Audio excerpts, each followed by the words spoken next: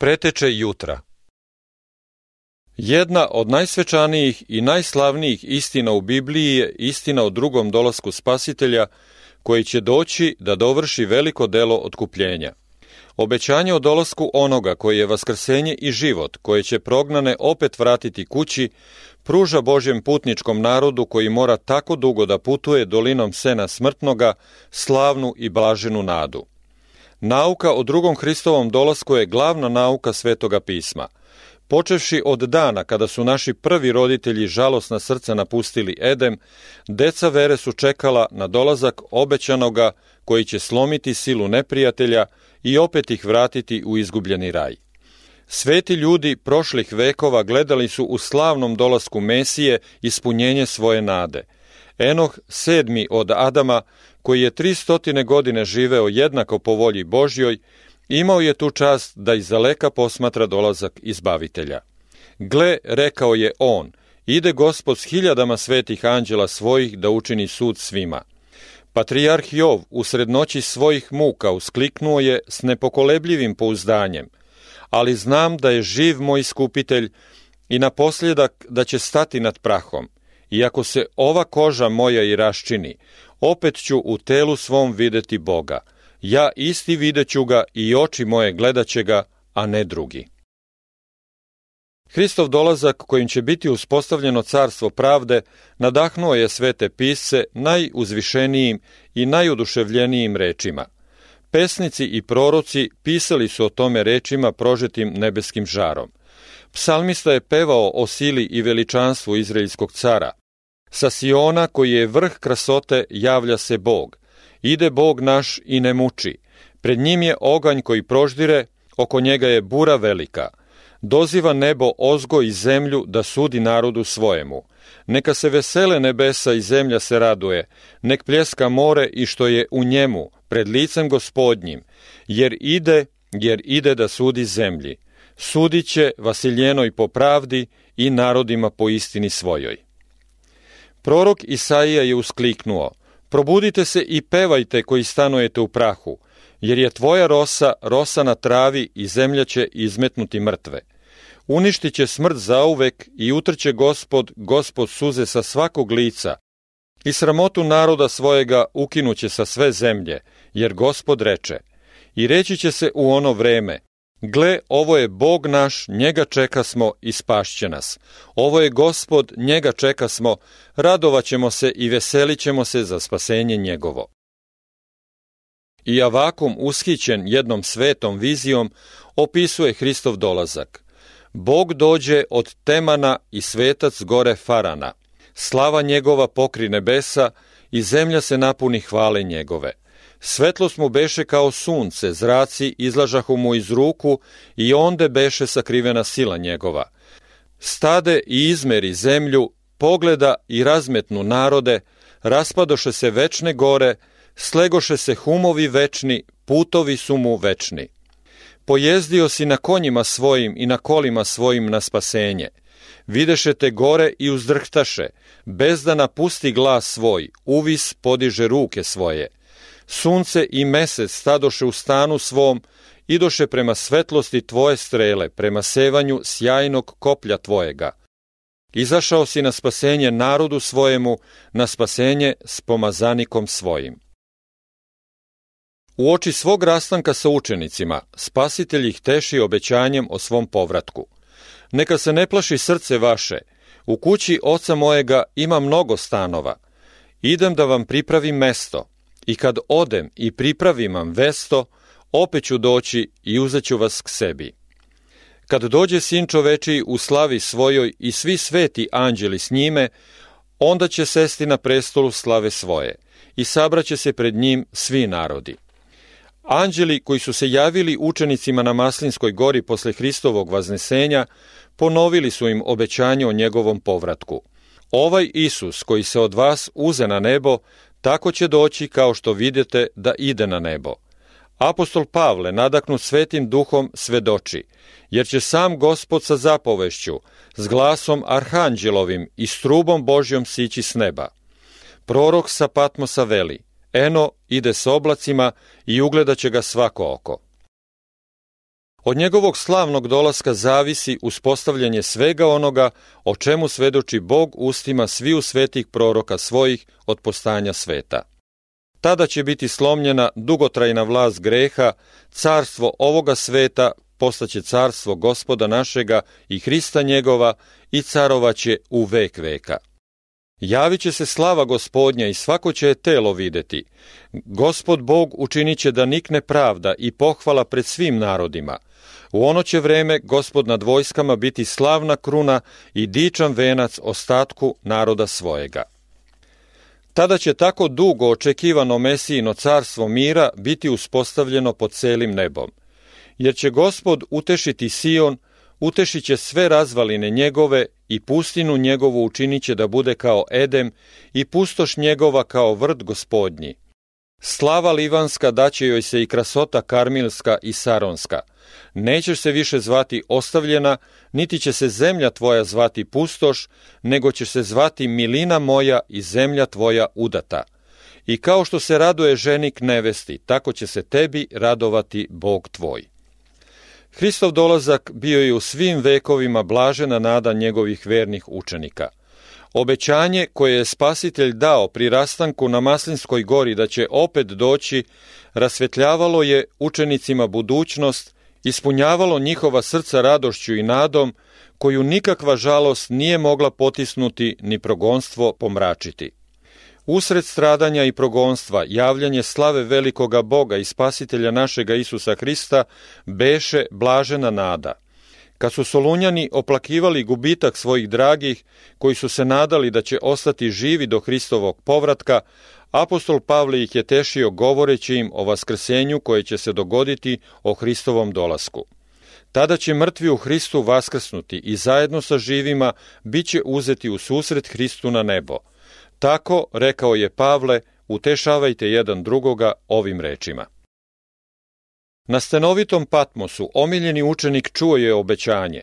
Doći ću skoro, i njegov odgovor pun čežnje izražava molitvu Božje crkve kroz sve vekove. Da, dođi, Gospode Isuse. Iz dubine tamnica, salomača i gubilišta, gde su sveti i mučeni svedočili za istinu, odjekuje u svim vekovima isti uzvik vere i nade. Uveren u Hristovo vaskrsenje i prema tome i u svoje sopstveno, u vreme njegovog dolaska, jedan od ovih hrišćana veli da su oni prezirali smrt i uzdigli se iznad nje. Bili su voljni da siđu u grob da bi mogli izaći iz njega slobodni u času vaskrsenja. Očekivali su dolazak Gospoda na oblacima u slavi njegovog Oca, kada će nastupiti vreme carstva pravednih. Valdežani su gajili istu veru. Viklif je očekivao pojavljivanje otkupitelja, nadu crkve. Luter je govorio, ja sam uveren da neće proći ni 3 veka do dana suda. Bog ne želi i ne može više da trpi ovaj pokvareni svet. Približava se veliki dan u kome će se ukinuti carstvo mržnje. Ovaj ostareli svet nije daleko od svog svršetka, rekao je Melankton. Kalvin je molio hrišćane da ne budu neodlučni i da od srca čeznu za danom Hristovog dolaska kao najsvetijim događajem i izjavio je da cela porodica vernih ima oči upravljene na taj dan. Moramo da smo željni Hrista, da ga tražimo, da o njemu razmišljamo do dolaska onog velikog dana, rekao je on, kada će Gospod potpuno otkriti slavu svoga carstva. Nije li se naš Gospod Spasitelj vaznao na nebo u našem telu, govorio je Knox, škotski reformator, i zar neće opet doći? Mi znamo da će on opet doći i to vrlo brzo. Ridley i Latimer, koji su položili svoje živote za istinu, gledali su u veri na Hristov dolazak. Ridley je pisao, svet bez sumnje, ja u to verujem i zato govorim, ide svome kraju. Uzviknimo zajedno sa Jovanom, Hristovim slugom, dođi, Gospode Isuse. Misao o Gospodnjem dolasku, rekao je Baxter, neobično mi je dragocena i mila. Delo vere i odlika njegovih svetih jeste da vole njegov dolazak i očekuju blaženu nadu. Ako je smrt posljednji neprijatelj koji će biti uništen u času vaskrsenja, to možemo da razumemo zašto verni treba da čeznu i da se mole za Hristov dolazak, kad će biti izvojevana ova potpuna i konačna pobeda. To je dan koji svi verni treba da očekuju i za kojim treba da čeznu, jer će se tada potpuno ostvariti delo njihovog otkupljenja i ispuniti sve njihove želje i težnje. Ubrzaj, o Gospode, ovaj blagosloveni dan. Ovo je bila nada apostolske crkve, crkve pustinje i reformatora. Proročanstvo govori ne samo o načinu i cilju Hristovog dolaska, već daje i znake po kojima se može znati da je taj događaj blizu. Isus je rekao, biće znaci u suncu i mesecu i u zvezdama. Sunce će pomrčati i mesec svoju svetlost izgubiti. I zvezde će spasti s neba i sile nebeske pokrenuti se. I tada će ugledati Sina čovečijega gde ide na oblacima sa silom i slavom velikom. Jovan opisuje u otkrivenju prve znakove koji će prethoditi Hristovom dolasku. Zatrese se zemlja vrlo i sunce posta crno kao vreća od kostreti i mesec posta kao krv. Ovi znaci pokazali su se pre početka 19. veka. Kao ispunjenje ovog proročanstva 1755. godine posle Hrista desio se najstrašniji zemljotres koji je ikada zabeležen. Iako je poznat kao potres u Lisabonu, on se osetio u velikom delu Evrope, Afrike i Amerike. Osetio se na Grenlandu, Antilima, na ostrvu Maderi, u Norveškoj, Švedskoj, Velikoj Britaniji i Irskoj. Obuhvatio je površinu veću od 6 miliona kvadratnih kilometara. U Africi se potres osetio gotovo isto toliko snažno kao i u Evropi. Veliki deo Alžira bio je razoren, a nedaleko od Maroka bio je uništen jedan gradić koji je brojao 8 do 10 hiljada stanovnika. Ogromni talas sručio se preko obala Španije i Afrike, progutavši čitave gradove i prouzrokovavši veliku pustoš. U Španiji i Portugaliji potres je bio najjači. Tvrdi se da je u Kadisu nabujali talas dosegao visinu od 18 metara. Neke od najviših planina u Portugaliji potresle su se takoreći do temelja. Na nekima od njih otvorili su se vrhovi i zatim su se raspukli i raskomadali na čudan način, pri čemu su ogromni komadi stena bačeni u susedne doline. Priča se da su iz tih planina izbijali i plameni jezici. U Lisabonu se najpre čula podzemna tutnjava i odmah posle toga je jak udar srušio veći deo grada. Za 6 minuta poginulo je 60.000 ljudi. More se prvo povuklo, ostavivši za sobom suvu peščanu obalu, a zatim se vratilo i podiglo preko 15 metara iznad svoje obične visine. Pored drugih neobičnih događaja koji su se desili u Lisabonu za vreme katastrofe, pominje se iščezavanje novog keja, sagrađenog uz ogroman trošak od samog mramora. Veliko mnoštvo ljudi sakupilo se na ovom keju kao na sigurnom mestu da bi bilo izvan ruševina koje su padale, ali iznenada je kej potonuo sa svim ljudima i nijedno mrtvo telo nije isplivalo na površinu. Udar potresa izazvao je rušenje svih crkava i manastira, većih javnih zgrada, kao i više od 1/4 privatnih kuća. Oko 2 časa posle potresa u raznim delovima grada izbio je požar koji je skoro 3 dana besneo takvom žestinom da je grad bio potpuno opustošen. Zemljotres se desio na dan jednog praznika kada su crkve i manastiri bili puni naroda i vrlo se malo ljudi spaslo. Strah naroda bio je neopisiv, niko nije plakao, nesreća je ugušila suze. Ljudi su trčali amo tamo, izbezumljeni od straha i užasa, udarajući se u lice i grudi, vičući: milost, milost, došao je kraj sveta.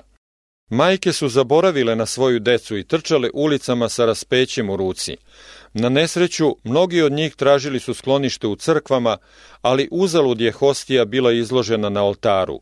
Uzalud su nesrećni ljudi grlili oltare. Svete slike, sveštenici i narod pokopani su zajedno u ruševinama. Računa se da je tog kobnog dana poginulo oko 90.000 ljudi. Posle 25 godina pojavio se drugi znak spomenut u proročanstvu, pomračenje sunca i meseca. Ovaj je znak bio to upadljiviji što je vreme njegovog pojavljivanja bilo jasnije određeno. U svom razgovoru sa učenicima na Maslinskoj gori, pošto je opisao dugo vreme nevolje za verne 1260 godina papske prevlasti, za koje je kazao da će se skratiti, Spasitelj spominje neke događaje koji će prethoditi njegovom dolasku i određuje vreme kada će se pojaviti prvi od tih znakova. Ali u te dane, posle te nevolje, sunce će pomrčati i mesec svoju svetlost izgubiti. 1260 dana ili godina završava se 1798. godine. Oko četvrt veka ranije progonstva su gotovo sasvim prestala. Nakon progonstava, prema Hristovim rečima, sunce treba da pomrča. Ovo proročanstvo se ispunilo 19. maja 1780. godine. Skoro usamljen među fenomenima ove vrste stoji tajanstven i do danas nerazjašnjen mračni dan, 19. maj 1780. godine, nerazjašnjivo pomračenje celog vidljivog neba i atmosfere u Novoj Engleskoj. Jedan očevidac koji se nalazi u državi Massachusetts opisuje taj događaj na sljedeći način. Sunce je ujutru izašlo sjajno, ali uskoro je počelo da gubi svoj sjaj. Pojavili su se gusti oblasi ispresecani munjama, nastala je grmljavina i počela je da pada sitna kiša. Oko 9 časova oblaci su postali svetliji i dobili su bakarni izgled, i zemlja, stene, drveće, zgrade, voda i ljudi izgledali su sasvim drugačije pri tom čudnovatom, tajanstvenom svetlu.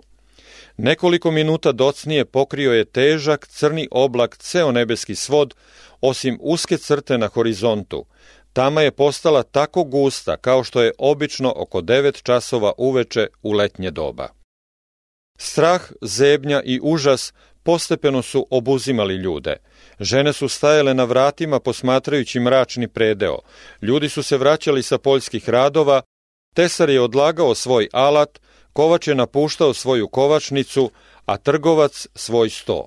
Škole su se raspuštale, deca su drhteći bežala kućama. Putnici su se sklanjali u prve kuće na koji su nailazili na putu. Šta će se desiti? To pitanje je lebdelo na svim usnama i tištilo sva srca. Izgledalo je kao da će izbiti oluja ili kao da je došao kraj svih stvari. Sveće su bile zapaljene, vatra na ognjištu je plamtela kao za vreme jesenje noći kad nema meseca. Kokoške su otišle na sedala, goveda su se sakupila i mukala na izlazu iz pasišta, žabe su kreketale, ptice su pevale svoje večernje pesme, a slepi miševi lepršali naokolo. Ali ljudi su znali da još nije nastupila noć. Doktor Nathanael Whittaker, propovednik crkve u Salemu, držao je propoved u kojoj je naglasio da je tama nadprirodna. Na mnogim drugim mestima održavali su se sastanci. Na tim sastancima čitali su se biblijski tekstovi iz kojih se moglo vidjeti da se tama tog mračnog dana podudara s biblijskim proročanstvima. Tama je bila najgušća nešto posle 11 časova. U većini mesta tama je bila tako gusta preko celog dana da se nisu mogle vidjeti kazaljke na satu, nije se videlo ni ručati ni obavljati bilo kakav kućni posao bez svetlosti sveće. Tama je obuhvatala neobično veliko prostranstvo. Dopirala je do Falmuta na istoku i na zapadu je dosezala do spoljnih delova Konektikata i Albane. Na jugu se mogla posmatrati uzduž cele morske obale, a na sever se pružala dokle se protežu američka naselja. Posle guste tame tog dana, 1 ili 2 časa pre večeri, sa delimično jasnog neba pojavilo se sunce koje je još uvek bilo zamračeno crnom, gustom maglom.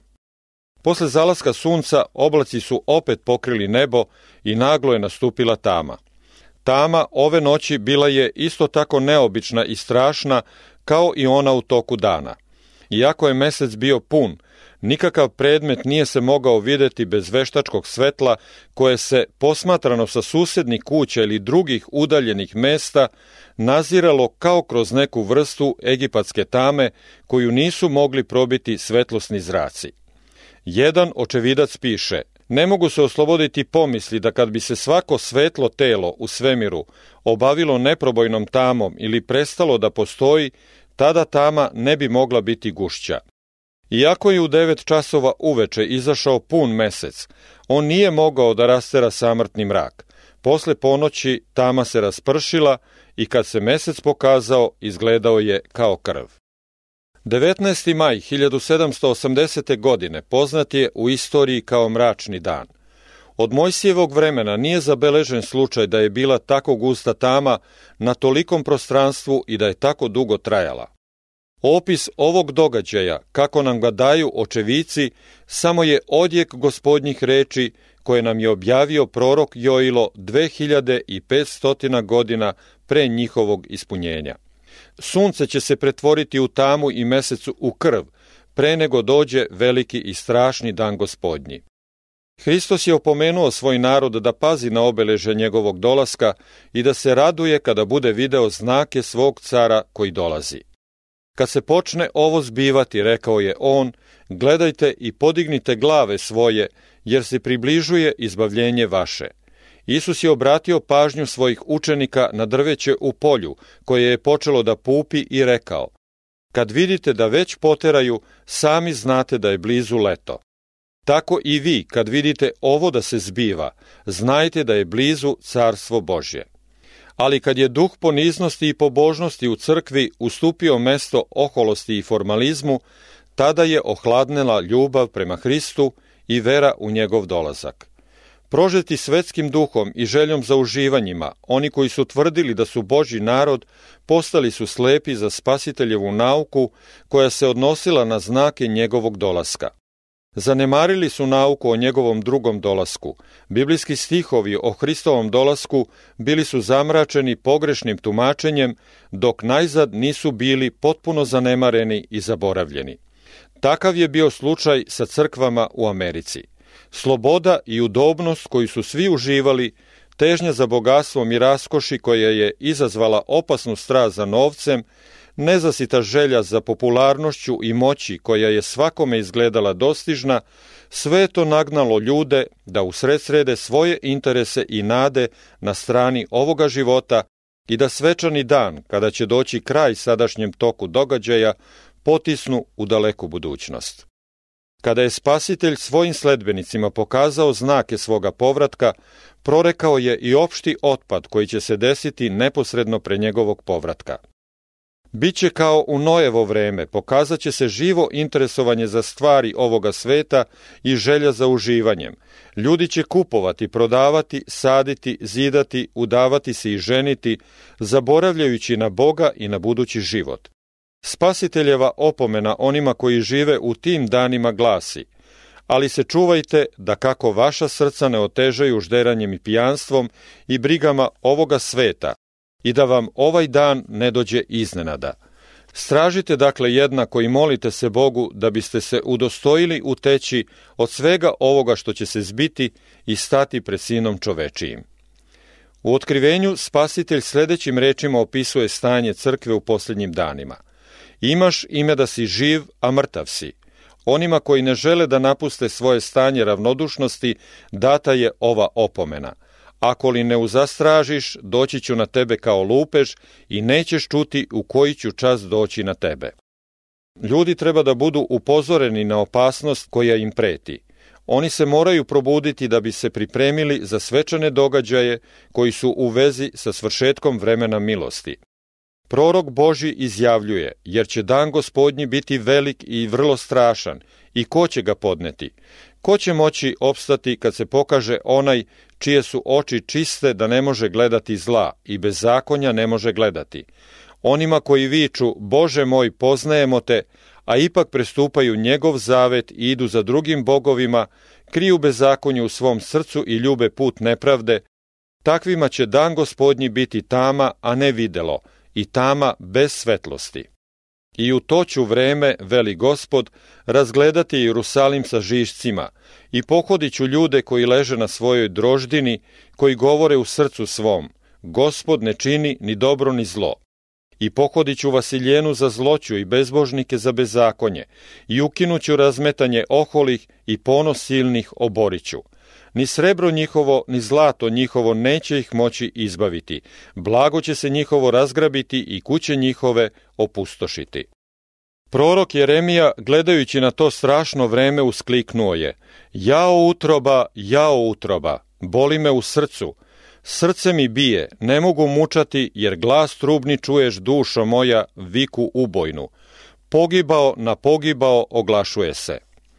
Taj je dan, dan kada će biti gnev, dan kada će biti tuga i muka, dan kada će biti pustošenje i zatiranje, dan kada će biti mrak i tama, dan kada će biti oblak i magla, dan kada će biti trubljenje i poklič na tvrde gradove. Evo ide dan Gospodnji, ljuti s gnevom i jarošću da obrati zemlju u pustoš i grešnike da istrebi iz nje. Upućujući naš pogled na ovaj dan, strašniji od svih dana, Bog najsvečanije poziva svoj narod da se probudimo iz svog duhovnog mrtvila i da u pokajanju i poniznosti tražimo njegovo lice. Trubite u trubu na Sionu i vičite na svetoj gori mojoj. Neka drhću svi stanovnici zemaljski, jer ide dan Gospodnji, jer je blizu. Naredite post, proglasite svetkovinu. Saberite narod, posvetite sabor. Skupite starce, saberite decu i koja sisaju. Ženik neka iziđe iz svoje kleti i nevesta iz ložnice svoje. Između trema i oltara neka plaču sveštenici, sluge Gospodnje. Obratite se k meni svim srcem svojim, posteći i plačući i tužeći. I razderite srca svoja, a ne haljine svoje, i obratite se ka Gospodu Bogu svojemu, jer je milostiv i žalostiv, spor na gnev i obilan milosrđem i kaje se od zla. Velika reforma treba da se sprovede da bi se pripremio jedan narod koji će moći da se održi na dan Božji. Bog je video da mnogi koji se nazivaju njegovom decom nisu spremni za večnost i u svojoj milosti on im šalje vest opomene da ih probudi iz njihovog mrtvila i pripremi za Hristov dolazak. Ova se opomena nalazi u 14. glavi Otkrivenja. Ovde je navedena trostruka anđeoska vest koju objavljuju nebeska bića. Neposredno zatim dolazi sin čovečiji da požnje žito zemaljsko. Prva vest objavljuje čast suda. Prorok vidi anđela gde leti posred neba, koji imaše večno evanđelje da objavi onima koji žive na zemlji i svakome plemenu i jeziku i kolenu i narodu. I govoraše velikim glasom, bojte se Boga i podajte mu slavu, jer dođe čas suda njegova, i poklonite se onome koji je stvorio nebo i zemlju i more i izvore vodene. Ova vest sačinjava deo večnog evanđelja. Propovedanje evanđelja nije povereno anđelima nego ljudima. Nebeski anđeli upravljaju tim delom. Oni vode veliki pokret namenjen da donese spasenje ljudskom rodu, ali samo propovedanje obavljaju sluge Boga živoga koji žive na zemlji. Ovu opomenu trebalo je da objave svetu verni ljudi koji su bili poslušni uputstvima Svetoga Duha i poukama njegove reči. Oni su pazili na najpouzdaniju proročku reč koju apostol Petar upoređuje sa svetiljkom koja svetli u tamnome mestu dok se dane pojavi i danica se ne rodi u srcima vašim. Oni su tražili poznanje Boga više nego sva zakopana blaga i cenili su ga više nego sve srebro i zlato. Njima je Gospod otkrio velike stvari o svome carstvu. Tajna je Gospodnja u onih koji ga se boje i zavet svoj javlja im.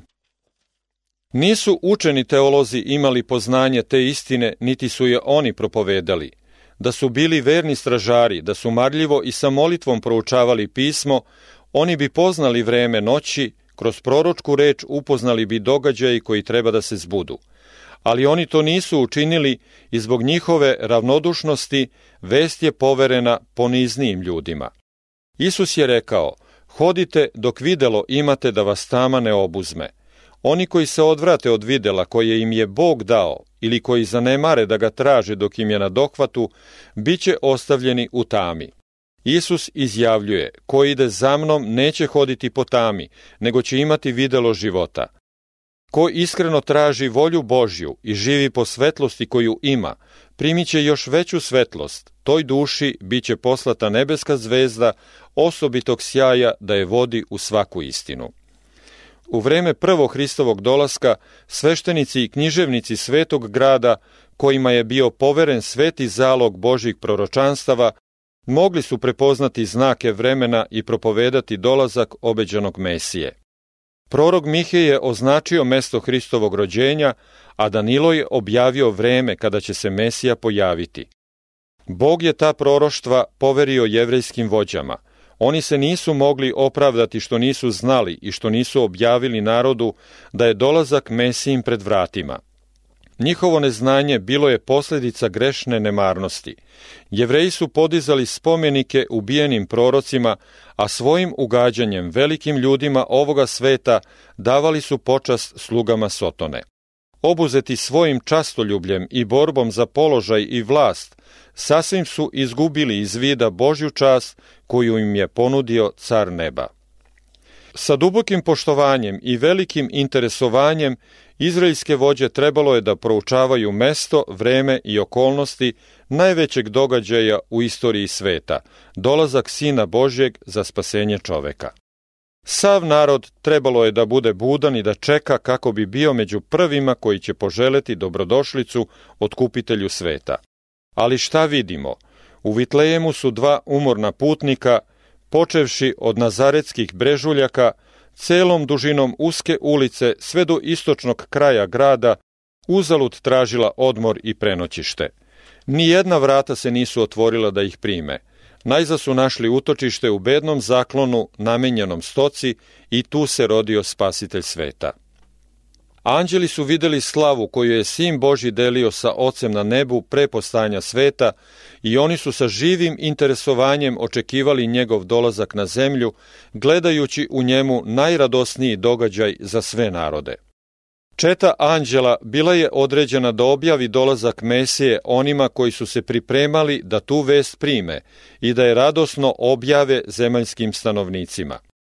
Hristos se toliko ponizio da je uzeo na sebe ljudsku prirodu. Trebalo je da na sebe uzme neizmjernu težinu stradanja i da svoju dušu položi u otkup za greh. Ipak, anđeli su želeli da Sin Svevišnjeg i pored svog poniženja dođe u krilo ljudske porodice sa dostojanstvom i slavom koja odgovara njegovom položaju. Hoće li se zemaljski velikaši sakupiti u Jerusalimu da pozdrave njegov dolazak? Hoće li ga legije anđela predstaviti narodu koji ga čeka? Jedan anđeo je posjetio zemlju da vidi da li se ljudi pripremaju da dočekaju Isusa.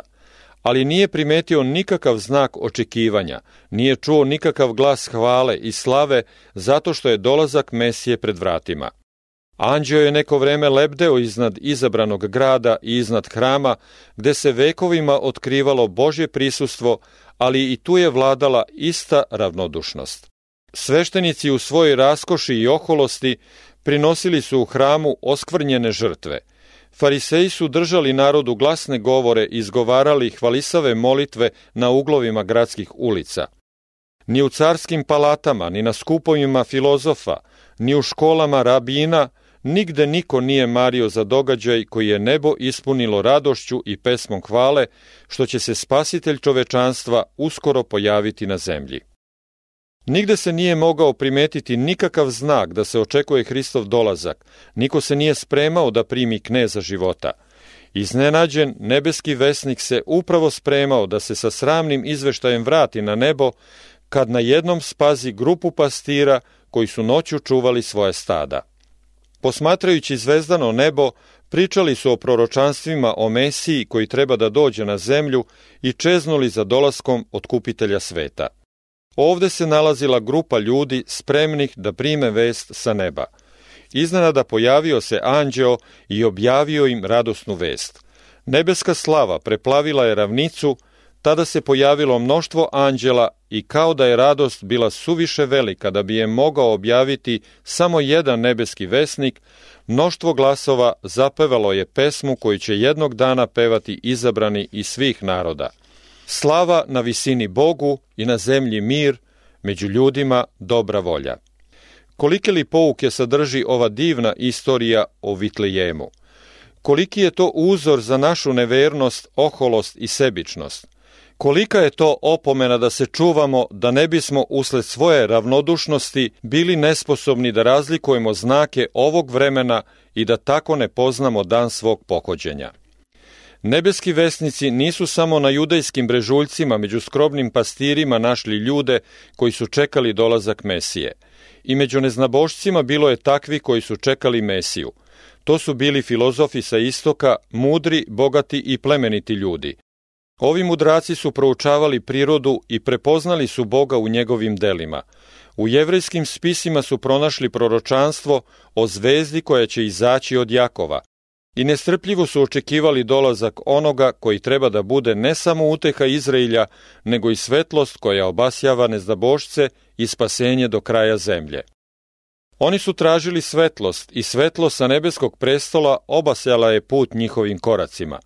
Dok su sveštenici i rabini Jerusalima, povlašćeni čuvari i tumači istine, utonuli u tamu, nebo je poslalo zvezdu da vodi ove strance na mesto rođenja novorođenog cara. Isto tako će se Hristos pojaviti drugi put, ali ne radi greha, već na spasenje onima koji ga čekaju. Kako vest o Spasiteljovom rođenju, tako i vest o Hristovom drugom dolasku nije bila poverena religioznim vođama naroda. Oni su prekinuli svoju vezu sa Bogom i odbili su nebesku svetlost, zato se ne ubrajaju među one o kojima piše apostol Pavle. Ali vi, braćo, niste u tami da vas dan kao lupež zastane, jer ste vi svi sinovi videla i sinovi dana. Nismo sinovi noći niti tame. Stražari na zidovima Siona trebalo je prvi da prihvate radosnu vest o dolasku Spasitelja. Trebalo je prvi da objave njegov dolazak i da opomenu narod da se pripremi za njegov dolazak. Ali oni su živeli u ravnodušnosti, sanjali su o miru i sigurnosti, a narod je spavao u svojim gresima. Isus je video svoju crkvu kao nerodnu smokvu, pokrivenu obilnim lišćem, ali bez dragocenog roda. Istina hvalisala se obličjem pobožnosti, spoljašnjim držanjem vere, ali nedostajalo joj je istinita poniznost, pokajanje i vera, bez čega nema prave službe Bogu. Mesto rodova Božjeg duha tu se ispoljavao duh oholosti, formalizma, prazne slave, sebičnosti i nasilja. Crkva koja se sve više udaljavala od Boga zatvorila je oči pred znacima vremena. Nije Bog nju napustio, nije on odstupio od svoje vernosti, nego je ona odstupila od njega i odvojila se od njegove ljubavi. Pošto ona nije ispunila date uslove, Bog nije mogao da ispuni ni svoja obećanja koja joj je dao. Neminovne posljedice moraju doći kad se ne ceni videlo i preimućstva koja Bog pruža. Čim crkva prestane da živi u videlu, čim zanemari da prihvati svaki zrak svetlosti i ispuni svaku dužnost, religija se neizbežno svodi na formalizam i duh prave pobožnosti nestaje. Ova istina se više puta ponovila u crkvenoj istoriji. Bog traži od svog naroda dela vere i poslušnosti, koja odgovaraju primljenim blagoslovima i prednostima. Poslušnost iziskuje žrtve i krst. To je razlog zašto mnogi tobožnji hrišćani nisu voljni da prime videlo koje im nebo šalje i kao nekad Jevreji ne mogu da poznaju vreme svog pohođenja. Zbog njihove oholosti i neverstva, Bog ih je napustio i otkrio je svoju istinu onima koji, kao vitlejemski pastiri i mudraci sa istoka, paze na svaki zrak videla koji im je dat.